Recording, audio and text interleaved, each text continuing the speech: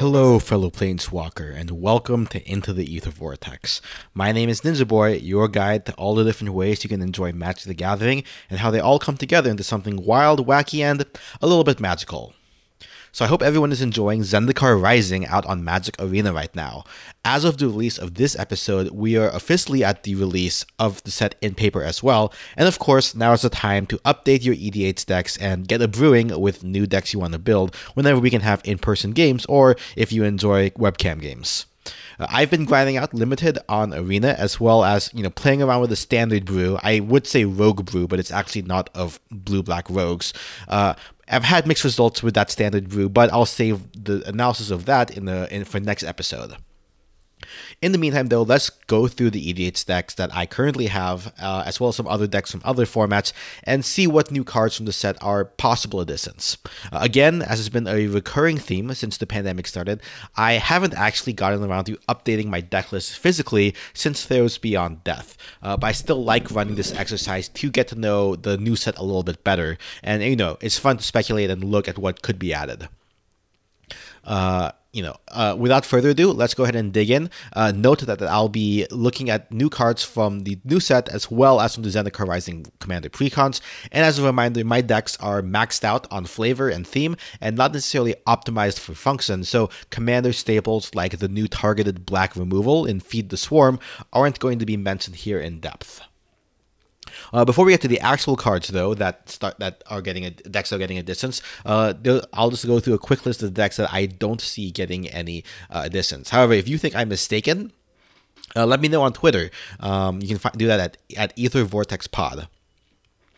So the decks that are not getting updates are Grixis Pirates, led by Admiral Beckett Brass, Greenless Assembly Workers and Thopters, led by Brea, Dwarven Vehicles, led by the Poly in Boros, Gisath Dinosaurs, which is in Naya, 5-color Snow deck led by Golos, Enchantment Creatures led by Estrid, Tarkir Dragon Cycles, all 5 colors, led by, the 5-color colorless, I can't remember it at the top of my head, but you know which one I'm talking about. I also have an Atarka Clan Tribal, which obviously we're not on Tarkir, so neither of these two decks will get any updates. There's a Sea Monsters deck that I have, led by Ixmathes, not getting any updates, a 5-color Gods deck, as well as in the process of being reworked, Clues and Food and Good Boys, i.e. Doggos, Bant deck, with a Tamiyo sub-theme, those aren't getting any updates here. Now, okay, boring stuff out of the way, let's get to the decks that are actually getting updates. First, I have an Arabo Cat Tribal deck. I'm also using Kahira as a companion here, which means that I'm actually not, getting any cards that, even if they make cat tokens, are not cats themselves. However, there's a specific, Attended Healer is a core cleric that does this whenever I gain life for the first time each turn. However, there is a enchantment called Felidar Retreat. So it's 3 and a white for an enchantment with landfall. Whenever a land enters the battlefield under my control, choose one. And I either create a 2/2 white cat beast creature token, or I put a 1/1 counter on each creature I control, and they gain vigilance until end of turn. Obviously, this is a really easy cat token generator, easy slot into the deck. I also was looking at Trove Warden, and this is coming from the Zendikar Commander precons. And this is a 2 white and white for a creature cat beast with vigilance and landfall. Whenever a land enters the battlefield under my control, exile target permanent card with converted mana cost 3 or less from my graveyard. And when it dies, I put each permanent card exiled with it onto the battlefield under the control of that card's owner. I definitely do have a good number of less than 3 CMC permanents in the deck, so this is another easy include. Pretty powerful effect as well in order to get some sort of card advantage. And then finally, there's actually also a bit of an equipment sub theme in here. Nazhan helps out with that, and a lot of the legendary cats I include, and some of the cats in general get a benefit when they are equipped. So there is a one bit of equipment here that's, well, actually two bits of equipment that are worth taking a look at. One is Maul of the Skyclaves. It is 2 in the white for an artifact equipment. When it enters the battlefield, attach it to target creature I control. Target creature gets +2/+2 and first strike and flying, and I can equip it for 2 white and white. But that auto equip when it comes onto the field of play is pretty nice to be able to do. So that definitely looks like a nice equipment to slot into here, especially since it's a little bit more. They're able to push equipment more by adding a color to it. Another one is the green equipment, Skyclave Pickaxe, which is a single green for an artifact equipment. When it enters the battlefield, attach it to a creature I control, and it has landfall. Whenever land enters the battlefield, equipped creature gets +2/+2 until end of turn. So this is again a pretty cheap equipment to get out there, easily attached to a creature that wants to have equipment bonus. And yeah, I think this is definitely like another nice one to at least look around to experimenting with. Next up, we have Vampires, which is a Mardu Edgar Markov deck. So obviously we have a couple legendary vampires from Zendikar that we want to be including here. One is Drana, the Last Blood Chief, 3 black and black for a legendary creature, Vampire Cleric. Flying, whenever it attacks, defending player chooses a non-legendary creature card in my graveyard, and I return it to the battlefield with a +1/+1 counter on it. The other creature type is a vampire, in addition to its other types, though not super necessary in my deck, which is mostly vampires anyway. It's a 4/4 power and toughness.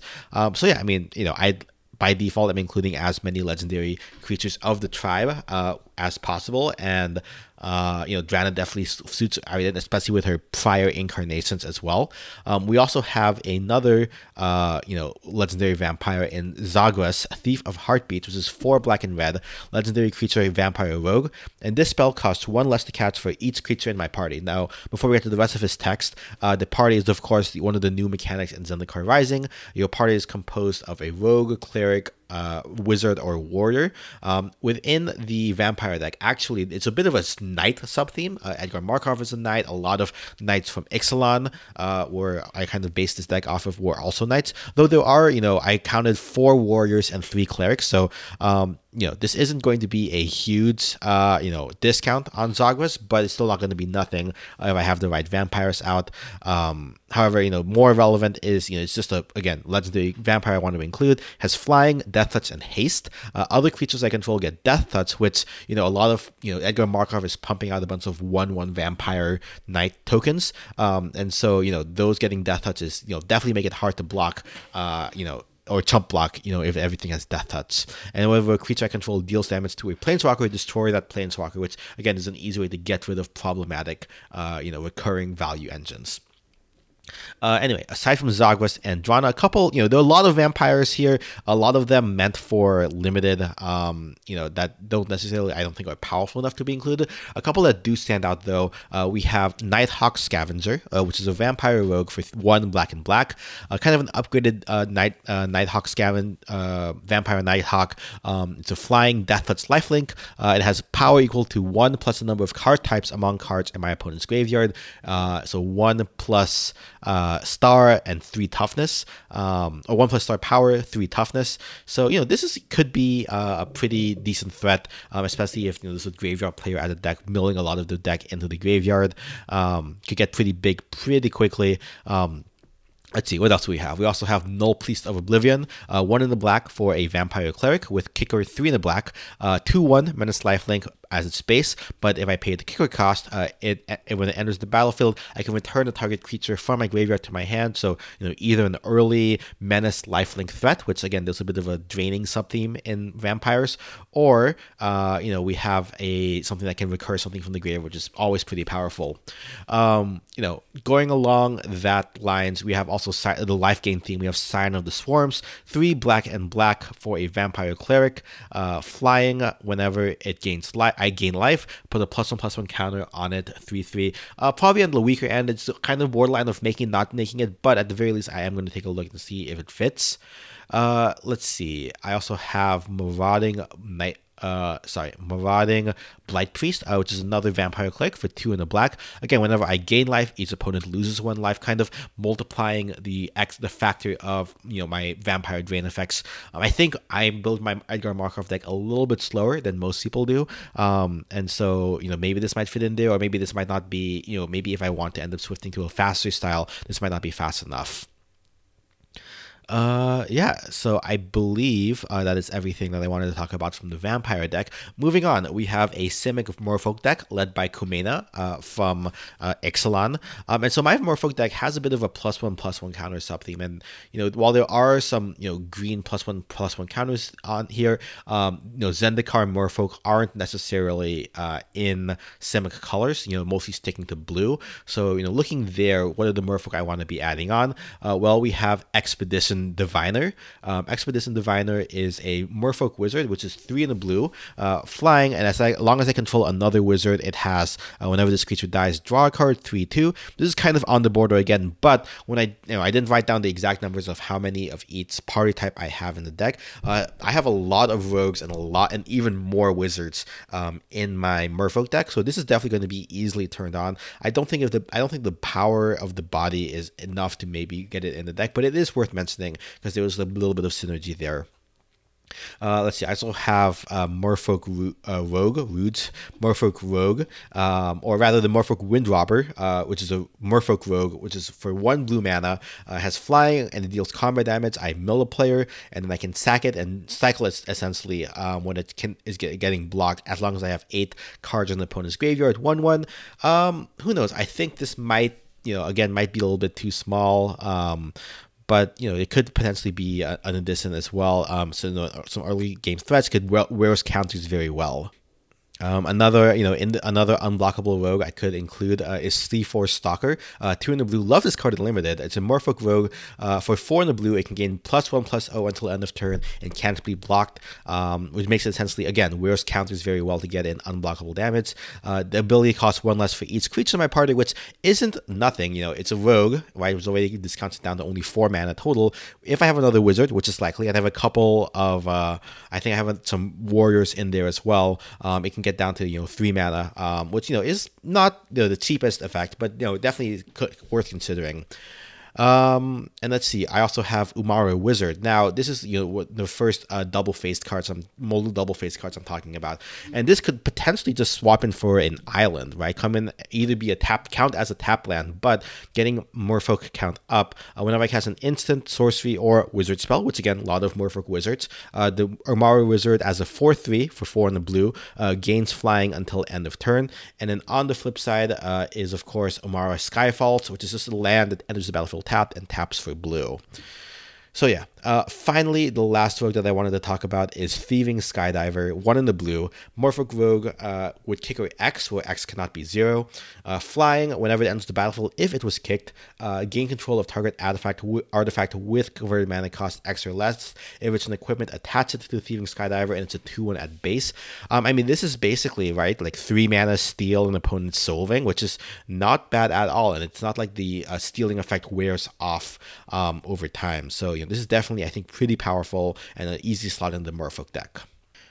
Now, one of the decks obviously most impacted by Zendikar Rising and the party mechanic is one of my party decks, or a deck that uses one of the party subtypes, Warriors, which is a 5-color warrior deck led by Najeela. Now, my Najeela deck is already pretty crowded as is. I don't know where I'm going to make cuts for this, but still worth looking over the warriors in the set. We have, starting in white, Core Blade Master, which is a core warrior, double strike, equipped warriors I control gain double strike. 1/1, and for 1 in the white. I don't have a lot of equipment in here, quite frankly speaking, so I don't know if this necessarily makes the cut. But if I end up ever adding in more equipment to the Najeela deck, this would definitely, easily get in there. We have Pale Tactician, 2 in a white. Whenever it's a human warrior, whenever it and another warrior attacks, put a +1/+1 counter on Pale Tactician. Baseline, it's a 3/2. A little bit underpowered, I think, for the deck, but again, works nicely with the warrior synergy. Tazri, Beacon of Unity, is a human warrior for 4 in a white. Spell costs 1 less to cast for each creature in my party, which means normally I think it'll be coming down for 3 in a white, since it's all warriors to my deck. And then for either 2 in the blue, 2 or blue, 2 or black, 2 or red, or 2 or green. I can look at the top 6 cards, reveal up to 2, in this case, warriors, from among them and put them onto my hand, put the rest on the bottom of my library in the random order of 4, 6. I think Tazries fits in better in her own dedicated party deck, as opposed to in a warrior tribal deck. But, if I am going to be including as many legendary warriors as I can, she would fit, but I don't think she necessarily synergizes with what the deck wants to be doing, which is beating down. So, let's see. Moving to red, we have another Modal Duo Face card, which is a Koum Warrior, 5 in the black, 5 in the red, for a trampling Minotaur Warrior at 4/5. On the flip side, a Koum Teeth just enters the battlefield tapped. Add one red mana. I don't know if this fits in because my mana base, I like to keep them fairly symmetrical when it comes to, these 5-color decks. So I don't know if it would count as like a land per se. And if it's not counting as land, I don't think it really has as much value as a card, given the stats that it has. Let's see, Expedition Champion, 2 in the red.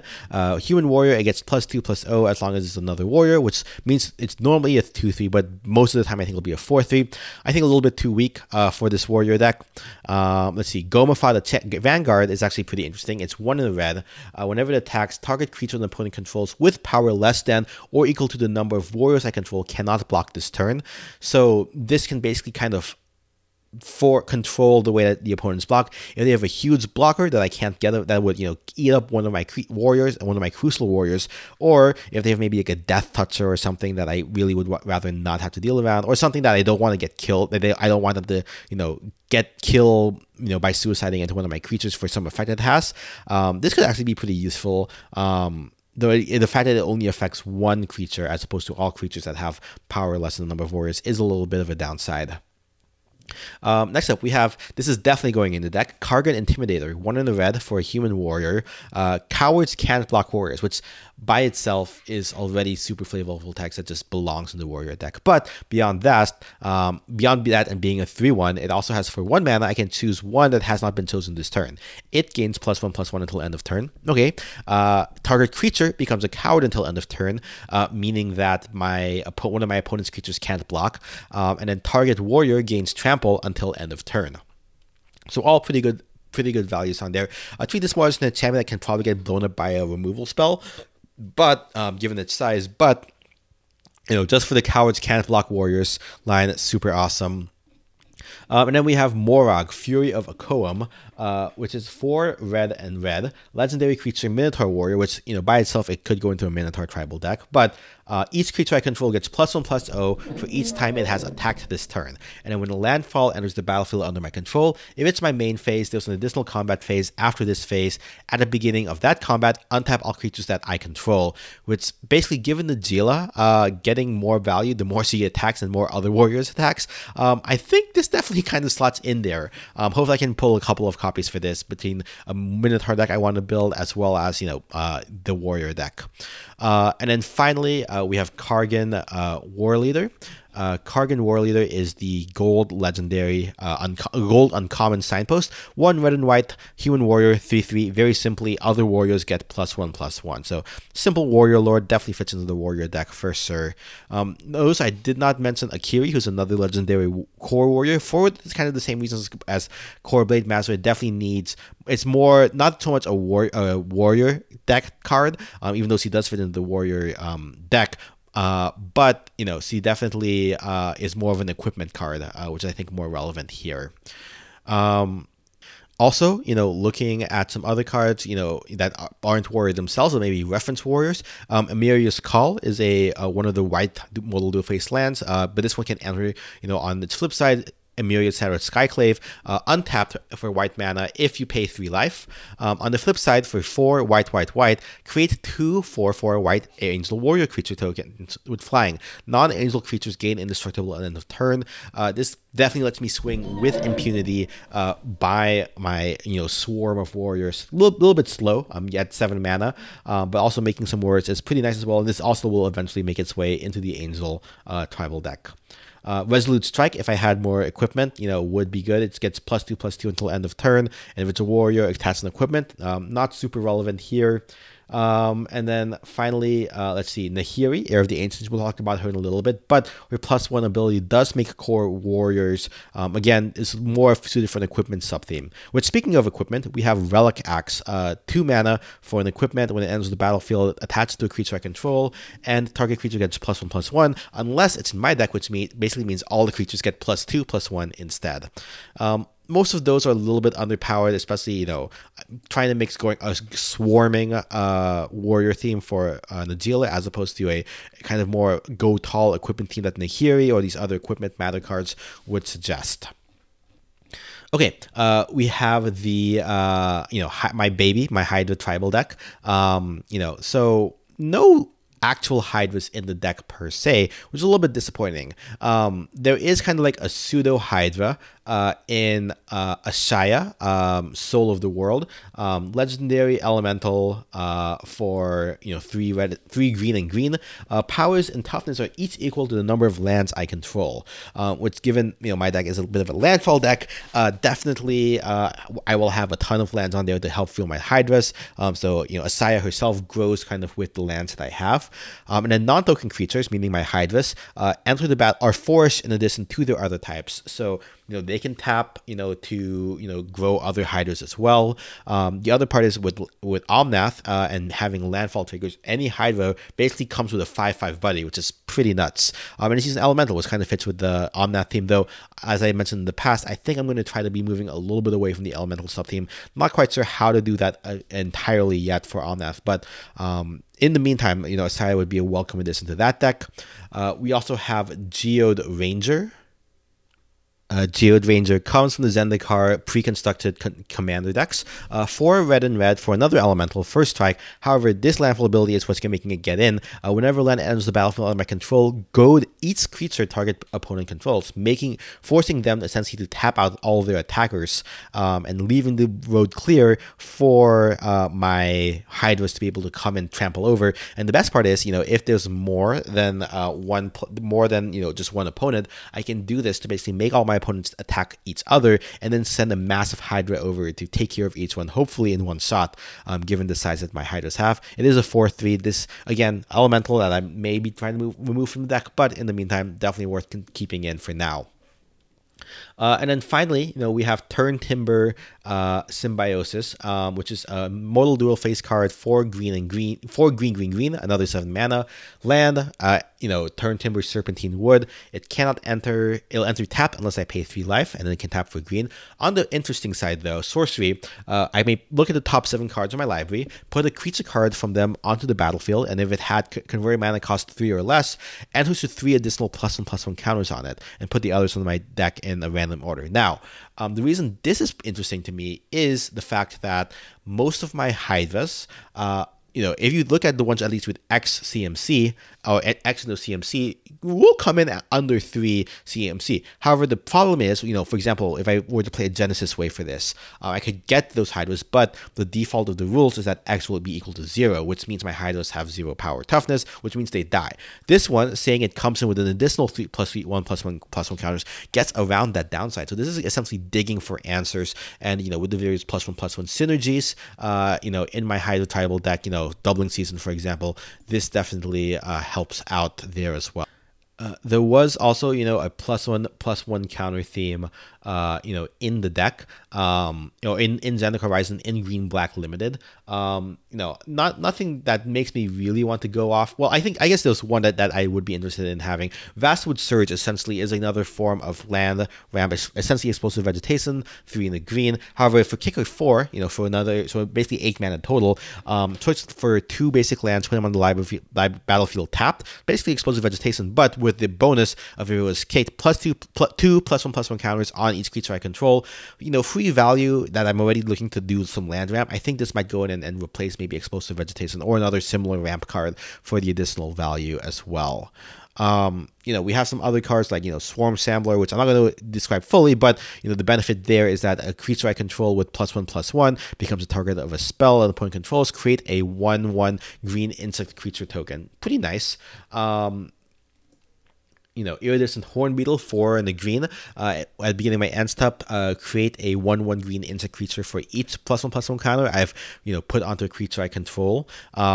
So if that means I make a Hydra with 12 +1/+1 counters, I dump a bunch of mana on it. Suddenly that's another 12 1/1 bodies on the ground, which isn't nothing as well. Let's see. Oran Reef Ooze is a little bit slow. It puts a +1/+1 counter on creature I control when it ETBs, and I get a +1/+1 counter on each creature whenever the Ooze attacks. Not super, I think, relevant given the scope of the number of counters I want to put on. Gnarled Colony, 1 in the green, is a beast with kicker 2 in the green. Whenever it was kicked, enters with 2 +1/+1 counters. It's baseline 2/2. But the important text here is that creatures I control with a +1/+1 counter and then have trample. Many of my Hydras unfortunately don't have trample and kind of get easily chump blocked. So this is a way to push through damage and get around that. Final deck, that I already have that I'm going to talk over is my Ninjas deck, which I did my most recent deck tech on. Now, this is run by Yuriko Dimir Colors. And so there's a lot of, actually, a lot of the similar things where we have the sneaky rogues are in the blue-black colors in Zendikar Rising, meaning that a lot of the kind of unblockable type stuff could very well, come into play here with my Ninjas deck. Merfolk Windrobber, which I talked about in the Merfolk deck, the 1 mana, 1/1 flyer that can draw a card if I have 8 cards in the opponent's graveyard. That's a 1 CMC unblockable creature, or pseudo unblockable. But if I'm playing early, unlikely all my opponents will have a 1 CMC flying blocker, on turn 1. So I can definitely get in some value in Yuriko in there. Let's see, Nimble Trapfinder is actually strictly unblockable if a cleric, rogue, warrior, or wizard enter the battlefield under my control this turn. Given that I have a bunch of rogues in my 8 that I was able to count. This is a ninja deck, so not as much of the other types, but a lot of my unblockable creatures are rogues. Nimble Trapfinder could very well be unblockable a not insignificant portion of the time as a 2/1 for 2 mana. Not sure if that's fast enough, to be honest, which is kind of insane, but to say. But that might not actually be fast enough. But worth at least looking to see if it makes the cut. Let's see. Soaring Thought Thief is the blue-black rogue, vampire rogue, I believe, which is the uncommon Dimir Signpost. And Soaring Thought Thief, basically fast flying to blue and the black. As long as the opponent has 8 or more cards in the graveyard, rogues get +1/+0, and whenever 1 or more rogues attack, each opponent mills 3 cards for a 1/3. Again, another flying, fast, unblockable, semi-unblockable creature at 2 CMC. Again, not sure if that's going to be fast enough. Now, one of the legendary creatures actually is Zareth-san the Trickster, 3 blue and black with Flash, Merfolk Rogue. However, it has a very ninja-esque ability, ninjutsu-esque ability. For 2 blue and a black, I can return an unblocked attacking rogue I control to my hand, put it on the battlefield, attack, and basically is ninjutsu just for rogues, specifically for rogues. And if it deals combat damage, I can steal a target permanent card of the opponent, from the opponent's graveyard onto the battlefield under my control. And so 4/4. This is pretty nuts, to be honest. And if I can, have enough critical mass of rogues to make Zareth-san be able to be unblockable, this would be, super great. Not the cheapest discount also, but hitting for 5 off of Yuriko and then being able to cast it for only 4 is kind of also what the deck kind of wants to be doing. Finally, we also have Whispersteel Dagger, which is from the Commander Precon deck. 2 in a black equipment. Equipped creature gets +2/+0. Whenever it deals combat damage to a player, I may cast a creature spell from that opponent's graveyard this turn. So again, more stealing stuff from the graveyard with my unblockable stuff. I can send mana if it's any color to collect to cast that spell. Equip cost of 3. Again, Anawan, the Ruin Thief, the face card for the Commander Precon deck, doesn't really fit into what the deck wants to be doing. He's definitely a rogue tribal, not necessarily a ninja tribal deck, so unfortunately will not be slotting in. Okay, so I also have some decks that aren't fully built, but are partway there that, see some distance as well. We have the Sea Creatures deck, which is not the, Kraken, Serpents, Octopus, Leviathan's, creature deck led by Erixmathes. Still not sure what commander to put here, but I think I might be putting in a crab sub-theme so I can get Karix, the Raising Isle, the 017 big butt boy, into the deck. And then let's see. Obviously, I have an ally deck with Tazri using the Gates as well. Rebuilding that mana base to see where I want to put the Gates package, maybe into another 5-color deck, maybe Kenrith. Obviously, I could run Tazri. Her ability not only searches for the party members, but also allies. I think that's like a little throwback ability that they wanted to have this Tazri synergize with allies from the past. So I could throw in a new Tazri, or I could also, again, make the new Tazri a separate party deck. And then finally, we have Angel Tribal. I already talked about Emeria's Call, which is the dual-faced mythic white land. But we also have Angel of Destiny, another mythic creature, 3 white and white for an Angel Cleric, with flying and double strike. Whenever a creature I control deals combat damage to a player, me and that player each gain that much life. At the beginning of my end step, if I have at least 15 life more than my starting life total, each player Angel of Destiny attacked this turn loses the game. So, fitting this maybe into, having Aurelia or one of the other Boros leaders who give multiple combat turns, Angel of Destiny can get in multiple times. And, definitely a lot of my angels are pretty big and can easily, hopefully, gain me life back up to above 15, up to, 55. So we'll see if this is actually viable. At the very least, it looks pretty fun. And having a big butt at 5 mana is like a pretty nice spot as opposed to 6, 7, 8 mana that a lot of the more expensive angels cost. Okay, taking a quick break from EDHs, there are a couple of Oathbreaker decks I haven't necessarily been fully built, but I am planning on one for most Planeswalkers that have multiple copies, and there are 2 that fit here. Unfortunately, Nissa is not, at being green-black, will not fit into my mono-green Nissa Oathbreaker deck that I'm building, but Jace has a new version, Jace Mirror Maids, which is going to slot nicely into the Jace decks that I have, and then Nahiri, who I mentioned before.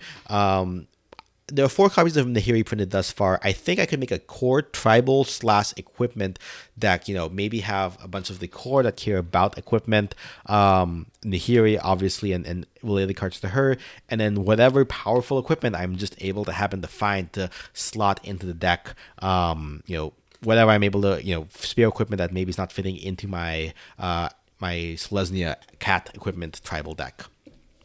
Okay, speaking, and obviously one of these would be Akiri, who is the the red-white legendary creature I talked about before in the warrior deck, which brings me actually, I want to talk about all the legendary creatures to see if they can inspire any decks of their own, or if they will be slotted into the 99. Other podcasts, obviously, I think already have this conversation, so I'm not going to belabor the point too much here. As I mentioned, Akiri goes probably into my Nahiri Oathbreaker deck that I'm planning on building.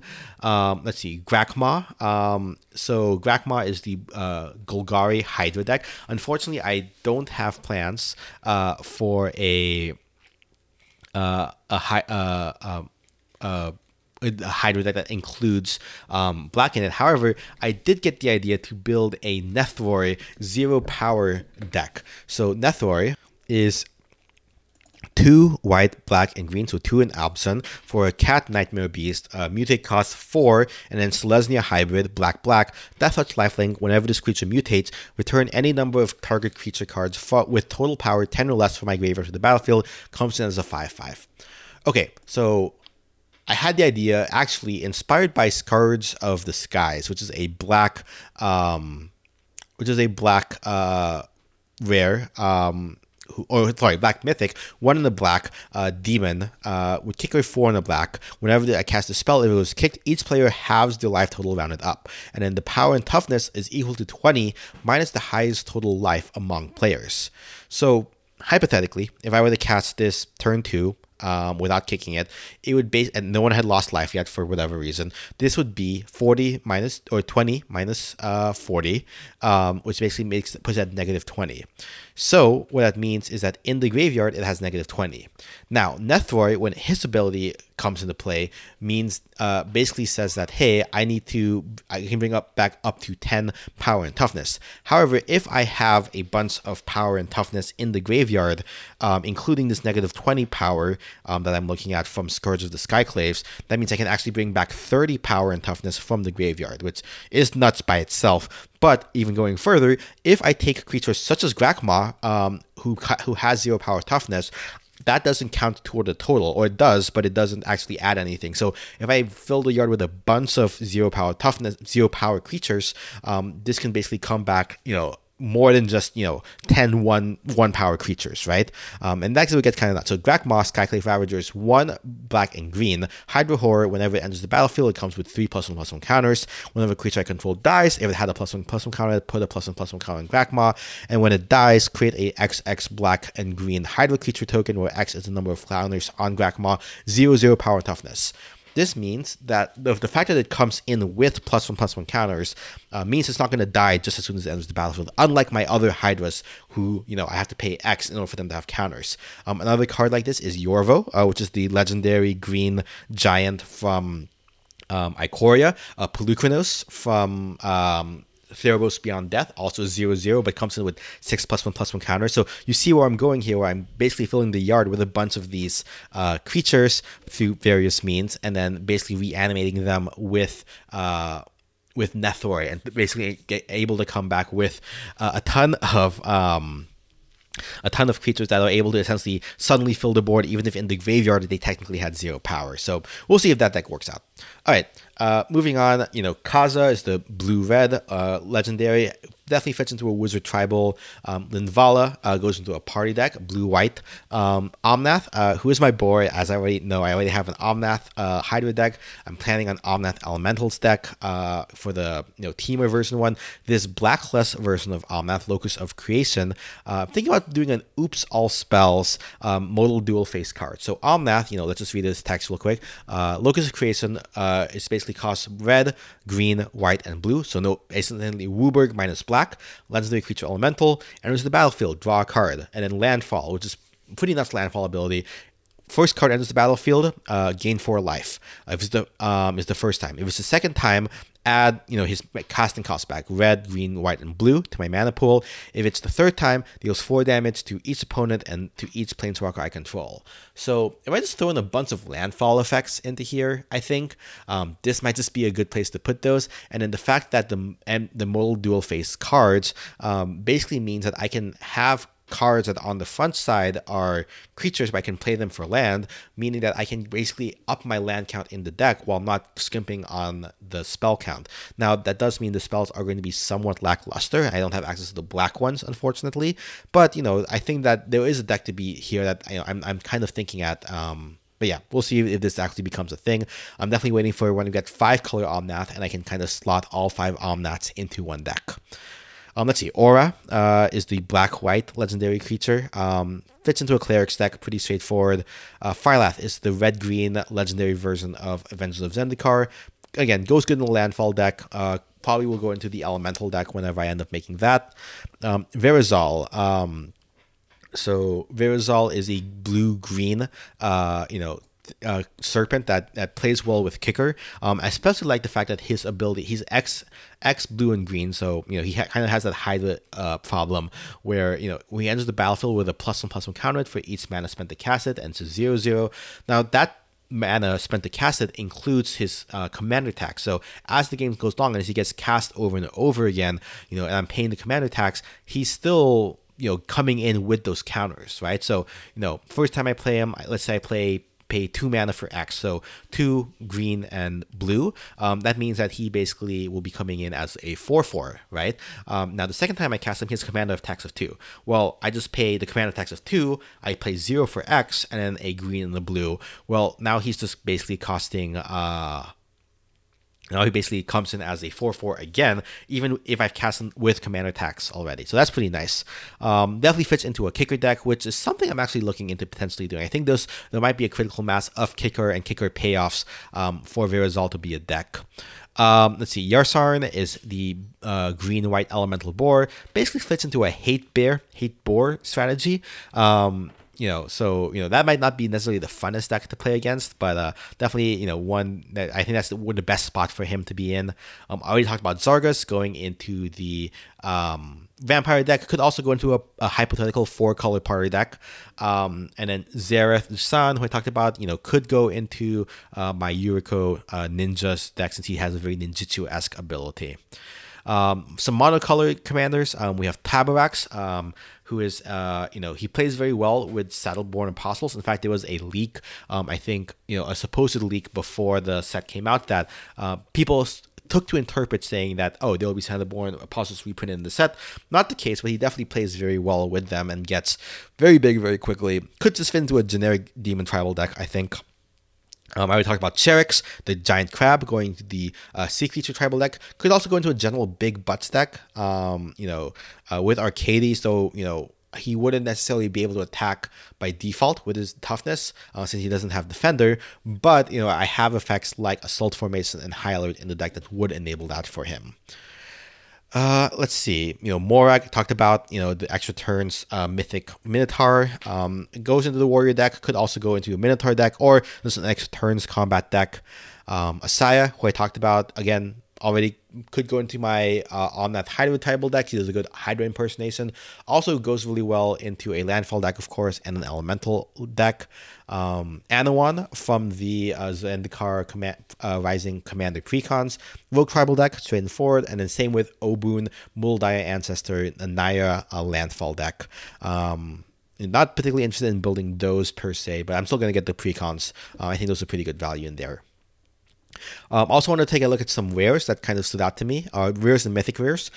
We have Forsaken Monument, 5 mana for legendary artifact. Colorless creatures get +2/+2. Whenever I tap a permanent for, colorless, add an additional colorless. And whenever I cast a colorless spell, gain 2 life. Instantly slots into whatever Eldrazi tribal deck I'm hoping to build at some point. Even if I have, even if they have just the Void to make them colorless, they'll still consider it colorless. So any spell I cast, I don't literally need to be in a deck where I don't have any colored, mana costs. Let's see. Skyclave Apparition is a spirit, so you can go into potential spirit deck. Skyclave Apparition is a score spirit for 1 white and white. Enters the battlefield, exile up to 1 target non-land, non-token permanent I don't control with CMC 4 or less. And when it leaves the battlefield, the exile card's owner creates a 4/4 blue illusion creature token, where X is the converted mana cost of the converted card. So could potentially get political with this. He's like, hey, if I remove my Skyclave Apparition, give you the illusion, can you not use it against me, right? Something like that. Let's see. We have a Maddening Cacophony. 1 in the blue, mill 8 cards, or Kicker for 3 in the blue, mill half the library. Instantly fits into whatever Bruvac mill deck that I'm going to want to build eventually, because that would essentially, one shot kill them for I think that's 6 mana total, kind of out of nowhere. Let's see, Dragon deck. Leyline Tyrant goes into a dragon deck. That is kind of like a mana battery, kind of like the original Omnath. 2 red and red, dragon flying. I don't lose unspent red mana as steps and phases end. When it dies, I may spend any amount of red when I do deals damage to any target. 4/4. Dragons are pretty expensive, so it's nice to maybe get this down as early as possible, and then if I don't have any dragons in hand, or maybe I'm 1 or 2 off, I can kind of bank that mana for a future turn where I end up, being able to cast more dragons eventually. Let's see, Relic Robber is a pretty amusing goblin, 2 in a red, goblin rogue, haste, 2/2. When it deals combat damage to a player, that creator creates a 0/1 colorless goblin construct artifact creature token with this creature cannot block, and at the beginning of your upkeep, this creature deals 1 damage to you. So pretty nice way, pretty fun goblin, I think, to fit into there. Into a goblin deck. I already talked about Oran Reef Ooze, obviously goes into an ooze deck. Talked about Scoot Swarm, goes into a fungus deck. Swarm Sampler goes into the fungus deck. Scoot Swarm, on the other hand, definitely goes into a landfall deck, and going wide with a ton of tokens. So, yeah, that's definitely beware the Scoot. And then, kind of just talking abstractly, some decks that I think could potentially be built kind of to be representative of the deck, of the set. I already talked about the Nethroi Zero Power deck that I'm kind of interested in building, but, and also there's the Mill deck. I'm thinking, I already talked about this, a Kicker Tribal deck I want to build. The other one is there's a party deck out there, I think. I don't know who the commanders would be. Would probably need to be some sort of partner pair that has the 4 colors of essentially all colors except green. Though, who knows, maybe Tazri might be at the deck and just include green for those, those two green spells that have all creatures in there, right? A party deck could be very fun. I think people are underestimating how easy it will be to get party out there, especially if you go with a lot of the cheap creatures. That kind of brings me to some decks that I'm building that are not for EDHs. My current brew in Standard is a party tribal deck. And what my party tribal deck is trying to do is essentially, there are two main payoffs I want to hit in white. They are Archpriest of Iona, which is a 1-drop cleric, 1/2. It gets, power is equal to the number of creatures in my party. So essentially a max power of 4. If I have a full party, meaning I have, one of each of the party members on the field, it then basically gains at the beginning of combat, grants a creature, usually itself, +1/+1 and flying until end of turn. The other main payoff is Squad Commander, so 3 in a white. It's a 3/3 core warrior. When it enters the battlefield, create a 1/1 core warrior creature for each creature in my party. So up to an additional 4 creatures, but at least 1, since it counts itself. At the beginning of combat, if I have a full party, creatures I control get +1/+1 and indestructible until end of turn. So the goal here is to have a bunch of 1 and 2 drop creatures that of each party type, aside from Squad Commander, who is the 4 mana payoff, and then essentially try to assemble the party as early as turn 3 potentially. What I'm looking at is maybe like a turn 1 Archpriest of Iona, turn 2, maybe playing Robber of the Rich, which is a rogue, and then turn 3, playing maybe Magmatic Chandler, who's a wizard for 1 in the red, as well as Seagate Banneret, who is a core warrior for a single white. That basically gives me by turn 3 a 5 mana 5/3 a 1 mana 5/3 flyer in Archpriest of Iona. And in turn 4, if I drop Squad Commander, right, then, if I, with a full party, basically makes a huge board of blockers as well as, a bunch of indestructible attackers. I also have, within Warrior, I already talked about Seagate Banneret and Squad Commander. Cleric, I have Archpriest of Iona, already mentioned, and then there's one of the Mortal Dual Face card lands, Skyclave Cleric, 1 in the white, ETBs gain 2 life, but, on the flip side, it can also be a land, so that kind of helps me get my land count up a little bit. Wizards, I talked about Magmatic Chandler, 1 in the red, for a wizard that lets me essentially rummage through my deck, per turn, discard a card, draw 2, or exile 2, and then be able to play one of those exiled cards. And in Fissure Wizard, I couldn't find any one or 1-drop wizards, unfortunately. So Fissure Wizard is a 2-drop wizard, Goblin Wizard, straight up rummage when it enters the battlefield for a 2/1. On the Rogue, we've talked about Robber the Rich from Ikoria, and then Sneaking Guide, who's a Goblin Rogue, is a 1-drop Goblin that I can include. I also have the Stonework Pack Beast, which is a 2-drop beast that is all 4 creature types of the party. Also a nice little bit of color fixing, by paying 2 mana, I can make a mana of any color in a pinch. The last card I'm including is Journey to Oblivion, which is 4 in a white for essentially an Oblivion Ring. Exile target non-land permanent the opponent controls. It costs 1 less though for each creature in my party. So at minimum, it'll cost, or best case scenario, it costs only 1 single white mana. So that's what I currently have. Some improvements I see to the deck. I could be building, adding more removal, adding especially early game removal. So maybe add in some socks, or maybe that Mortal Dual Face card, Razor Thicket something that deals 1 damage. Kind of to take out things, or clear out some blockers, especially for my more fragile creatures. So looking forward, to helping this deck get a little bit better. I'll talk more about the actual record next week. The other deck that I'm interested in building is the MTG Goldfish budget brew, which is the blue-green kicker deck.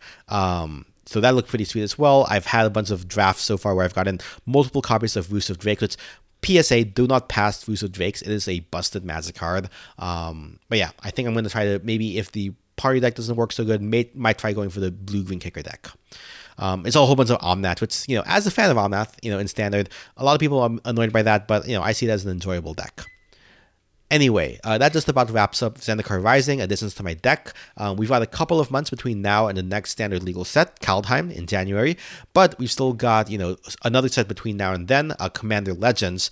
My next episode should be my experiences in Zendikar Rising, as I mentioned before. I anticipate soon after we'll be doing another set review of cards from Commander Legends that I'm planning on adding to my decks. In any case, the casting of this pod is slowly coming to its resolution. Let me know what you think of Zendikar Rising. What cards are you adding to your decks? What brews have you been inspired to build? What cards have I missed that I should be adding to my decks? So what cards am I talking about adding to my decks that honestly aren't that good? Let me know on Twitter at EtherVortexPod or via email at intotheethervortex@gmail.com. You can find Into the Ether Vortex on iTunes, Spotify, or Google Play, or you can leave a review on any of those podcast stores or on podchaser.com. Links to those in the show notes. My Archidect with all of my deck lists is linked under the username NinjaBoy, boy with an I. I also see Magic Arena most Friday nights on NinjaBoy333 on Twitch. Looking to do so again tonight, trying to do some more limited. The intro and outro music is provided by Kevin MacLeod. You can find his stuff at incompetech.fullmusic.io. Editing and production is provided by NinjaBoy Media. We cast this pod every second and fourth Fridays of the month. Until then, though, may your lands be plentiful, but not too plentiful.